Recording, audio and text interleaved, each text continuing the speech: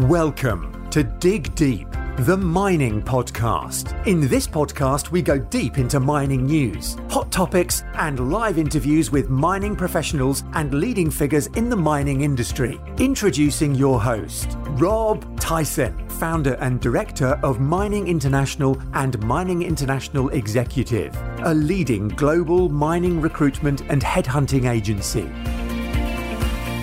Hi, mining community. Welcome back to another episode of the Dig Deep, the mining podcast. And today's guest is Gavin Farah, who's the CFO of Central Asia Metals, who are a copper producer with operations in Kazakhstan. And they also have a zinc-lead operation in Northern Macedonia. Gavin has a geology and finance background.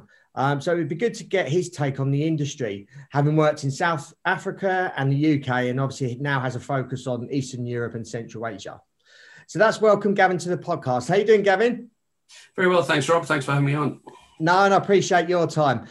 Before we get into this and asking you to introduce yourself and tell us a little bit about your background, just want to remind everyone that's obviously listening to the podcast, appreciate you sharing these the podcasts and these episodes out to your friends and family, and anyone else in the industry that you feel would benefit from listening to this podcast. And also the people who are watching this on our YouTube channel, appreciate if you can share this episode again amongst people that you know that you feel that this could benefit. And also if you can like below, click on the like button. That helps us obviously get more engagement and more people can access this podcast and this YouTube video as well. So appreciate all your shares and likes so we can get it out to more people. So back to Gavin. Just wondering if you can give our audience a little bit, tell us a little bit about yourself, about your background, how you got into mining until sort of present day now. Sure. Thanks, Rob. Look, it's quite a long road when I sort of reflect on my career. It's been sort of long and varied, I guess, which is not a bad thing these days. But I grew up actually in a mining town just east of Johannesburg, and the house overlooked the headframe and the whole track of the sort of cocoa wagons, as we used to call them in those days, taking ore to the plant. So always been familiar with the industry. And I guess growing up in South Africa, I was also very fortunate enough to have my postgraduate studies sponsored by what was then GenCore, which has morphed through a variety of mergers and acquisitions into what's now BHP Billiton. And they sponsored my studies in geology. Now, I guess I'd always been interested in the sort of science and maths and those sort of subjects at school, and was keen to get into some career that involved those sorts of things. And I picked geology, I suppose, partly because I like the outdoors aspect of it, where I'd be running around in khaki shorts and a Land Rover, which I did do a little bit of. And the ability to travel, I've always been fascinated with, going to seeing other parts of the world and other cultures and those sort of things. So those drove somewhat the degree choice. I was always going to be engineering or geology, and I know there's always a dispute and a little bit of sort of combativeness between the two disciplines, but I've never really sort of suffered as a result of that, which is good. So after the studies were completed, actually, I graduated into a bit of a recession and frankly couldn't find any other work other than with a research program doing scientific research, which has actually turned out to be an amazing privilege as well, because it involved 3 expeditions to Antarctica, which was pretty good fun for a young man in those days. And when you're not aware of all the hazards and various other things, you do some silly things, but collected some pretty rocks and did a lot of analysis on them. And I was very grateful for that opportunity as well. And was presenting some of the results of my research at a conference when Anglo American tapped me on the shoulder and asked me to come and join them in what was their geophysics department at the time, but primarily looking at remote sensing and a particular range of, they were very specialist, and they were looking at shortwave infrared side of the spectrum and how to use that to prospect for minerals. So again, kind of cutting edge technology. And what it showed me was that the amount of money that mining companies were willing to spend on exploration and technology, and how much further ahead they were as general academia were in terms of their understanding of a lot of these things, because it was all proprietary. So that was quite fun as well. And then onto the boots on the ground part, I worked for Anglo in Tanzania for about 2 years, greenfields exploration, gold, a little bit of base metals. A couple of the assets that we looked after at the time, there's a big team of us, was Gator, which was part of Anglo Gold Ashanti. Now that developed into a mine. Buzwagi developed in a mine for Barrick. And there were a couple of others that are now up in Acacia's portfolio as well. So it was quite a good sort of stomping ground for a young geologist, learning the ropes, running programs, all those sorts of disciplines. And again, that went into a more kind of project development phase with the Yatela project in West Africa, again with Anglo.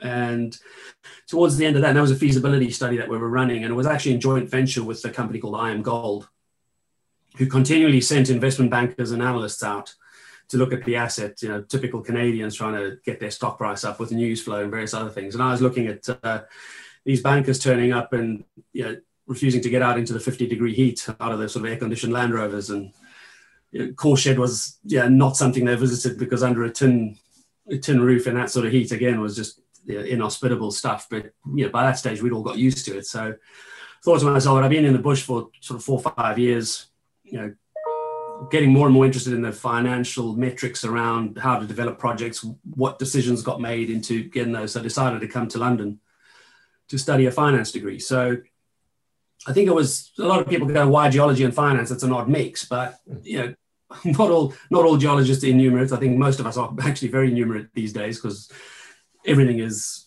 computer based nowadays, and a lot of the geology I was interested in was there was a bit of maths behind it as well. So getting into the banking world wasn't that much of a leap, because I understood the industry and I had a lot of empathy for the clients, which I think counted quite a bit when I was working with mining clients on financing their projects in the junior end of the spectrum, and then even in the majors.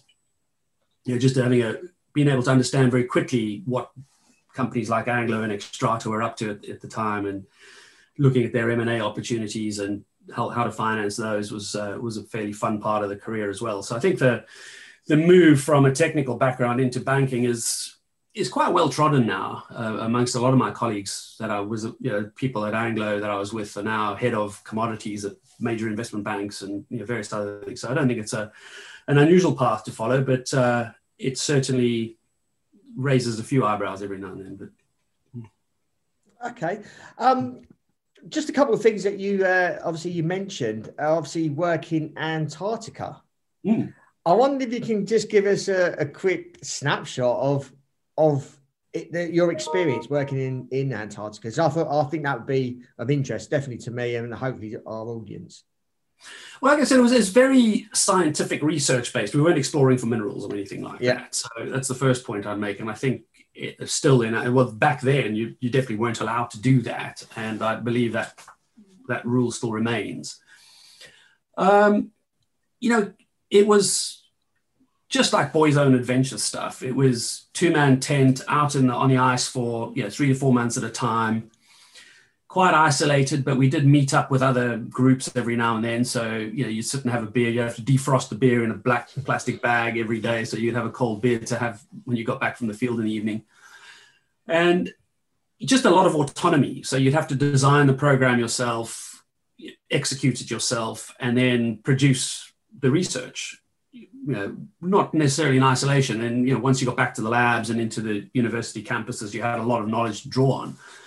But again, I think as a background for anybody who wants to run a business, I think geology really gives you that broad spectrum of, how to plan, how to execute, how to produce results. And that certainly was pretty helpful through the rest of my career. But no, in terms of the experience, it was just utterly fantastic. I was going through some photographs the other day to digitize them. They're still on old 35mm slides. Because my daughter, who's 8 years old, her school asked me to give a talk on it. And the first question that I got asked from an 8-year-old boy was, if you went to Antarctica, how come you're still alive? And I realized they'd been studying Scott's expedition, which obviously didn't end well for those poor guys. But modern days, it's a lot easier. So Look, I think it's, as I said earlier, it was an absolute privilege, Rob, to be allowed to get there. There was, I think, a dozen field scientists when I was on the program, and probably 80 people in total every year going down on the South African program. And of course, many other countries had programs as well. And we, liaised and worked with the Germans, the Brits, the Norwegians, even the Russians sometimes. So, and that was back in the sort of 90s. So it was kind of unusual in those days. So it was a very collaborative effort. And I think that was part of what I enjoyed, and still have contacts all over the world from that experience. Yeah. You're obviously the CFO of Central Asia Metals now. What do you think you've got an advantage being a CFO where you've had a geology background previously? Do you think you're like, if you compare yourself to other CFOs, do you think you've got some advantages because you were a geologist previously, and being out in the field, maybe understanding what the guys are going through, being on site in a mining operation? From that aspect, absolutely. I think you do have a lot of a greater detailed understanding of the technical sides of the business, and where it translates into the CFO role is often in the budgeting process, where you're going, do you really need that piece of kit, or is that enough meters to be drilling here? And that, development costs and all those sorts of things are part of what I've dealt with, over the last 20 years of my experience. So that certainly does help. I guess not being an accountant has its disadvantages, but I'm very lucky in that I've got a couple of talented accountants that work for me that paper over those deficiencies in my own experience. But I think that is part of management, right? You've got to delegate, you've got to trust people to deliver the things. And my banking career certainly taught me to analyze accounts properly and make sure that they're all, added up properly. I guess it's an obvious thing to say, but analyzing things, spotting areas that potentially would lead to issues later on is part of the sort of banking / financial analyst mindset as well. So from that aspect, I'm fairly well set up. Ask me about IFRS and I probably know about 3 or 4 rules, right? But and again, you've got to rely on people and hire talented people in order to make sure that you are covered in all those areas. So I wouldn't say compared to other CFOs, I was at a massive advantage, no, because the flip side, I'm at a disadvantage in terms of their accounting and reporting knowledge. Right?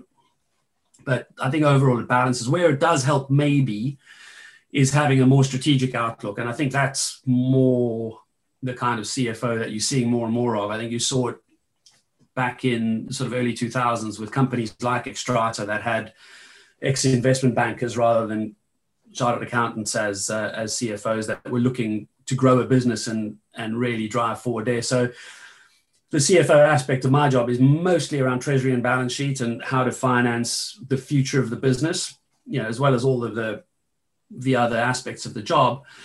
But where I can sort of bring a little bit more to it is just understanding that deeper industry understanding and knowledge of different things and different products out there for us to use and effectively run an efficient balance sheet. Yeah. What would you say the career path is if someone was to follow in your footsteps, i.e. be a geologist, be a mine engineer or any other discipline within the mining industry, but then want to move into more of a financial type role and then potentially become the CFO of a company? Is there a particular career path they sort of go down?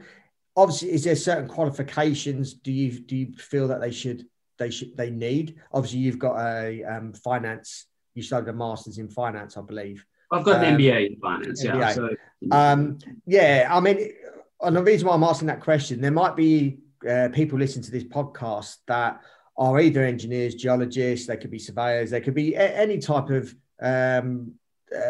engineering type of mine in the mining industry, but may have their future in a CFO role, for instance. What advice would you give them if they want to go down that particular path?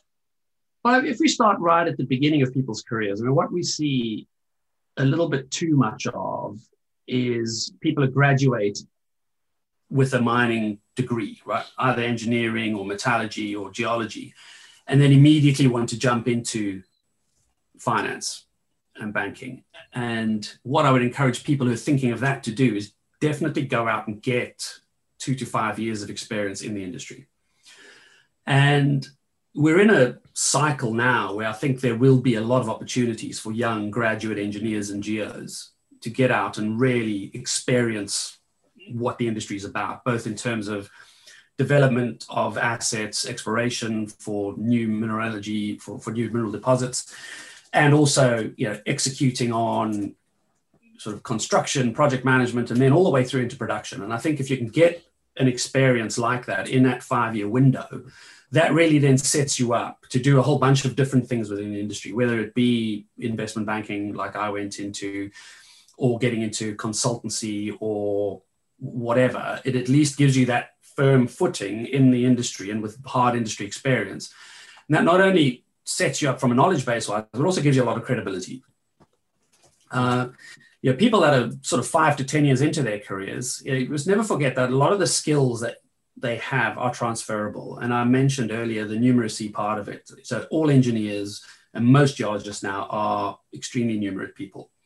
And if you're going to get into finance, clearly that's the foundation of any financial career, is being able to work with numbers. So I would say that those opportunities will always exist. And it's really down to the individual in terms of creating those opportunities. Now, I did it via studying, and then I was tenacious. I mean, I must have applied for over 100 jobs when I finished my MBA.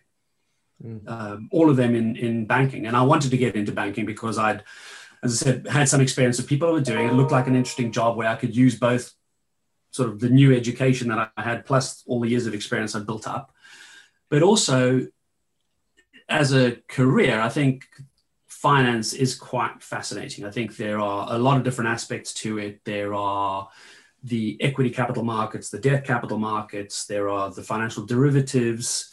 And I got interested basically by reading novels about finance. I think there was one called Barbarians at the Gate, which is about a big M&A that occurred. I've seen the film. I've seen the film. And the other one I read was I think called The Smartest Guys in the Room, not because I ever thought I was one, but it was about how financial instruments can unravel. That was around the Enron saga.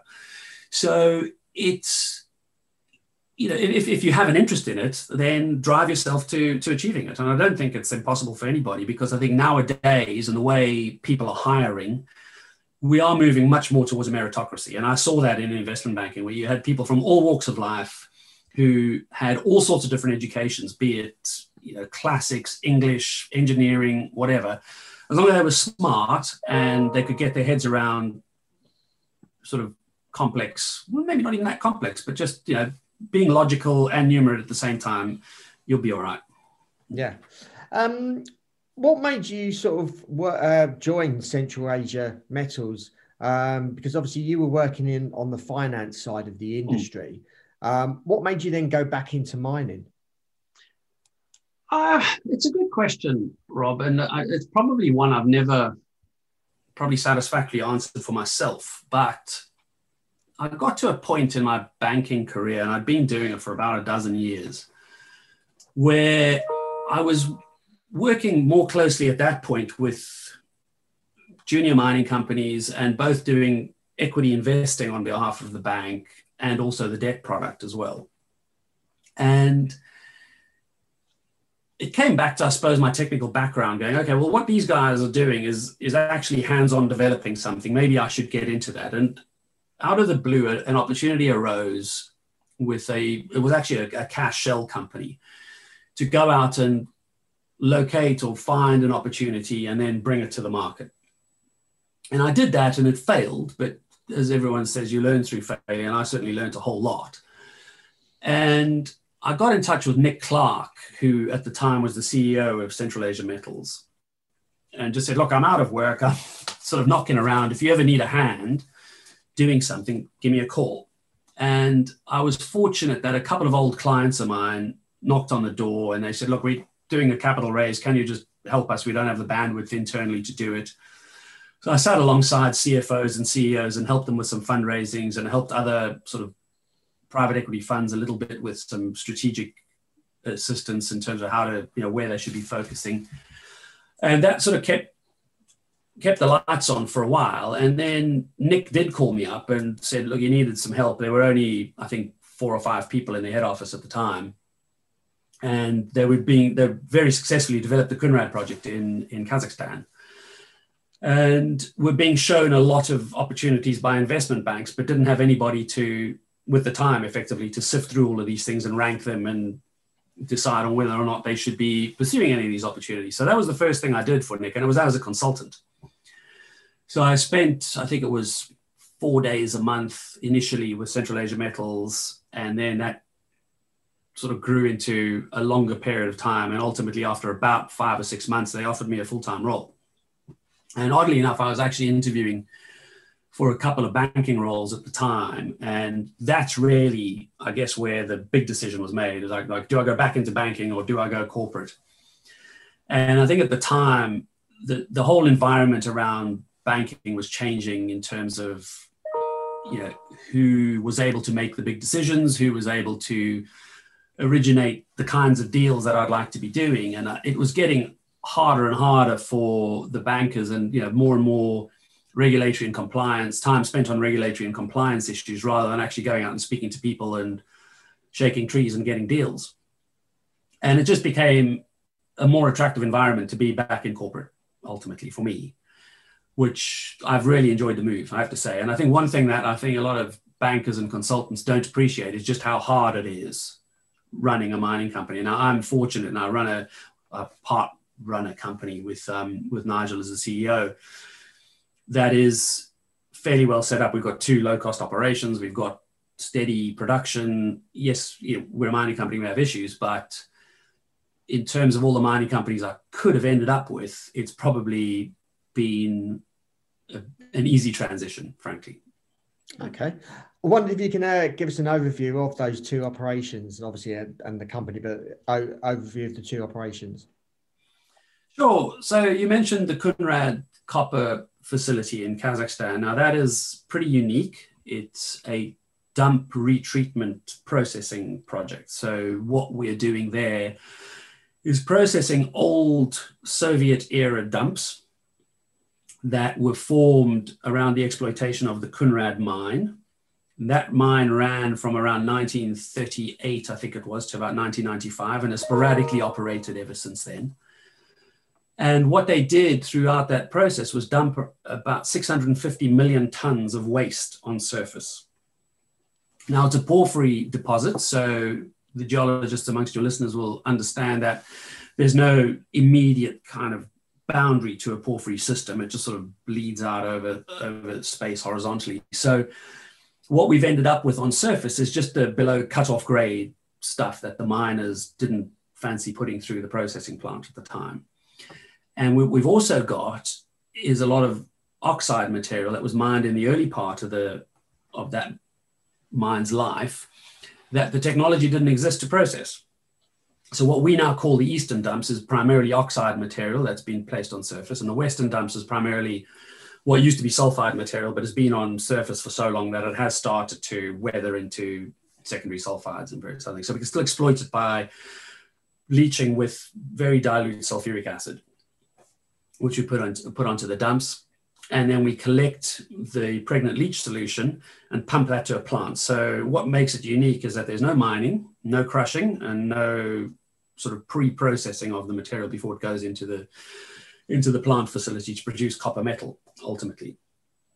The first thing that struck me when I visited the mine was how quiet it was, because the only thing you can hear, rather than big trucks and crushing equipment and huge heavy machinery going the whole time, was just the whirring of electric pumps, because and you're just pumping 1,000 cubic meters of solution around every day.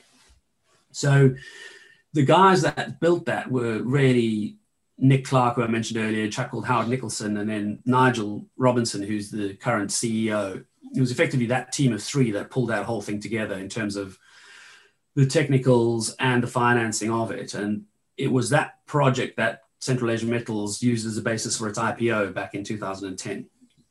We raised $60 million to build that project, brought it in on time and under budget, and we're producing copper in April 2012 when the price was around $8,000 a ton.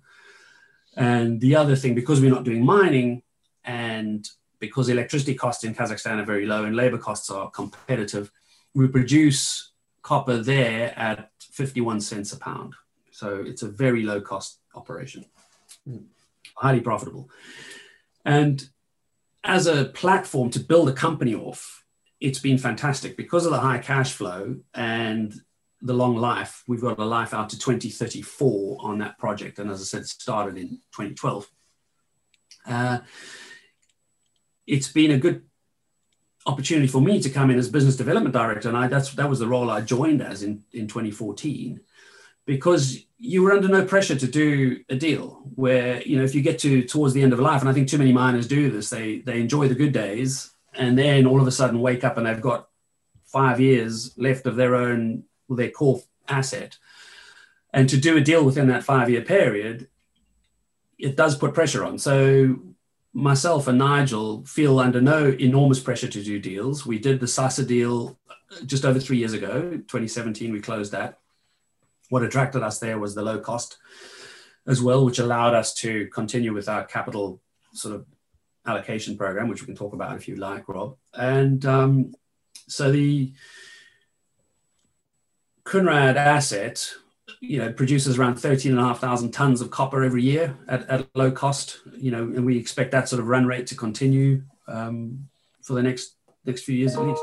So it's a great one. Yeah. You mentioned obviously the allocation program. Just wonder if you can tell us a little bit more about that. Well, it's I guess getting back to 2012 when the guys started producing, what we realized is that the equity markets were starting to treat mining slightly differently. Whereas before, if you went out and you discovered something, clearly there was a big re-rate in your share price. And then you'd see through that development cycle, there's that famous graph that everybody shows that looks like a sort of snake.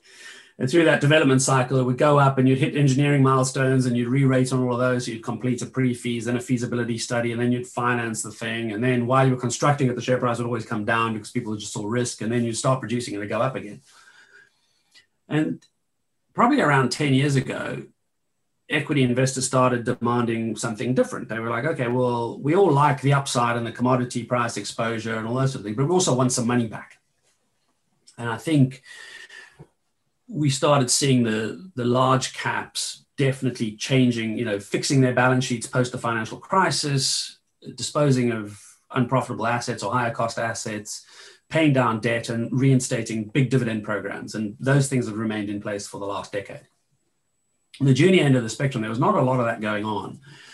And where Nick and Nigel and the board saw an opportunity was to become a junior mining company that paid a healthy dividend. And because of the low cost base at Kounrad, what they were able to do is put a pretty unique dividend policy in place where they paid out 20% of gross revenue, which is, I've never seen a dividend policy like that anywhere else. Yeah. And which gave investors a real sort of kicker on their returns, but also almost double the leverage to the copper price, if you see what I mean. So you had the capital appreciation of the share price levered to the copper price, but also then the payout was directly related to the copper price as well. And that was in place for 5 years, that program.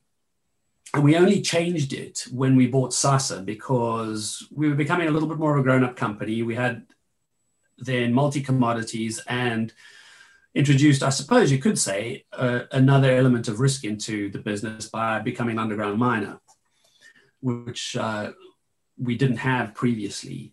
So we rejigged the policy to pay out 30 to 50% of free cash flow. And that free cash flow is defined as cash from operations less capital expenditure. And then we also take into account debt repayments as well. But the 30 to 50% is effectively free cash less CapEx. And that allows us at least some flexibility to move that payout in response to how the commodity cycle is going, how our other sort of demands on capital are.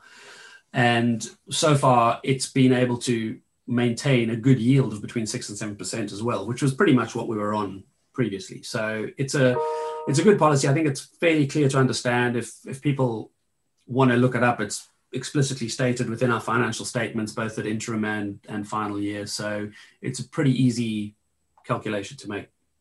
Okay. Just going back to obviously the two operations, what's the sort of major differences in jurisdictions with obviously Kazakhstan and Macedonia?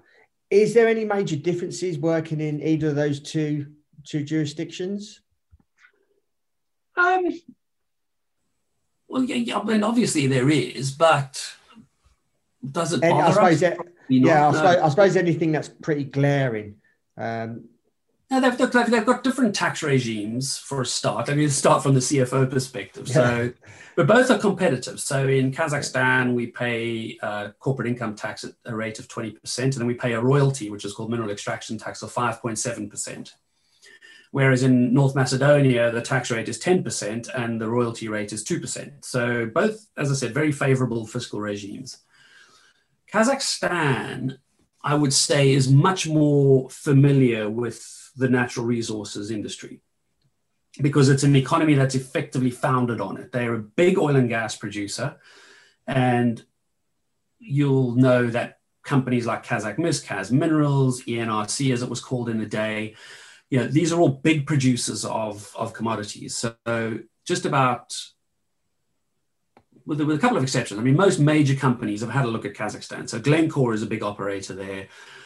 Rio Tinto has pegged a lot of ground there and has a team out there exploring for copper. Kaz Minerals, we all know very well, very successful story coming out of Kazakhstan. And then you've got all the US oil majors in there, plus KMG, Kazmunagas, which is, you know, a huge local oil and gas producer. So as a natural resources economy, they're very familiar with it, right? And I think operating there, therefore, you've got pretty well-established legislation around the minerals laws, and they have opened up a little bit, and they've had a more sort of Western approach to issuing of licenses, which is great. So there's a lot of positive reforms that have gone through Kazakhstan, whereas before you'd be subject to a government tender process. Now you can actually go onto an online cadastral system, see a piece of land that you like. If it's available, you can peg it and go and explore. So I think from that perspective, it's fairly well set up. Whereas North Macedonia, whilst it has a few operating mines, with the political situation there and the government changing, I think it was back in 2017, the new government is really sort of settling into how it deals with the natural resources industry. And so we spend a lot of time, and we've spent good time with government officials and also department officials, just familiarizing them with what we do, how we do it, the fact that we behave responsibly in terms of our environmental performance, in our social engagement, and paying our taxes and being very transparent about our finances. And that's all won a lot of goodwill over the last 3 years, I have to say, Rob, because unfortunately we had an incident with our tailings facility in September last year.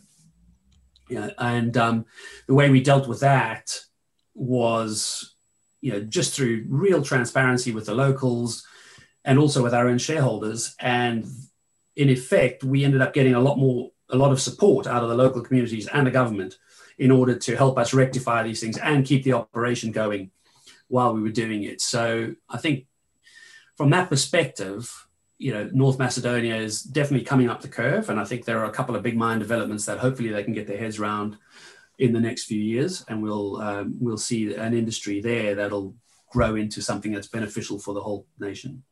Yeah. Okay. I want to slightly wrap this up. So as a sort of conclusion, I spoke with Nick Clark, which was one of my first episodes. So if anyone's listening wants to see how things have developed from obviously doing this episode to when I interviewed Nick probably nearly 2 years ago. I just wondered if you can give us an update on the company and obviously your projects and how things are moving forward, and what's the sort of future over the, I suppose, short to medium term. Sure. Well, Nick himself has moved from, I think 2 years ago, he probably was chairman, wasn't he? So Nick was effectively one of the founders of CAML in its current form. He was brought in about 3 years after the company was formed, but really sort of focused the strategy on the Kounrad operation. And he's now moved to a non-exec chairman role, but is still very passionate and involved, which is good because his level of experience and knowledge is second to none, really.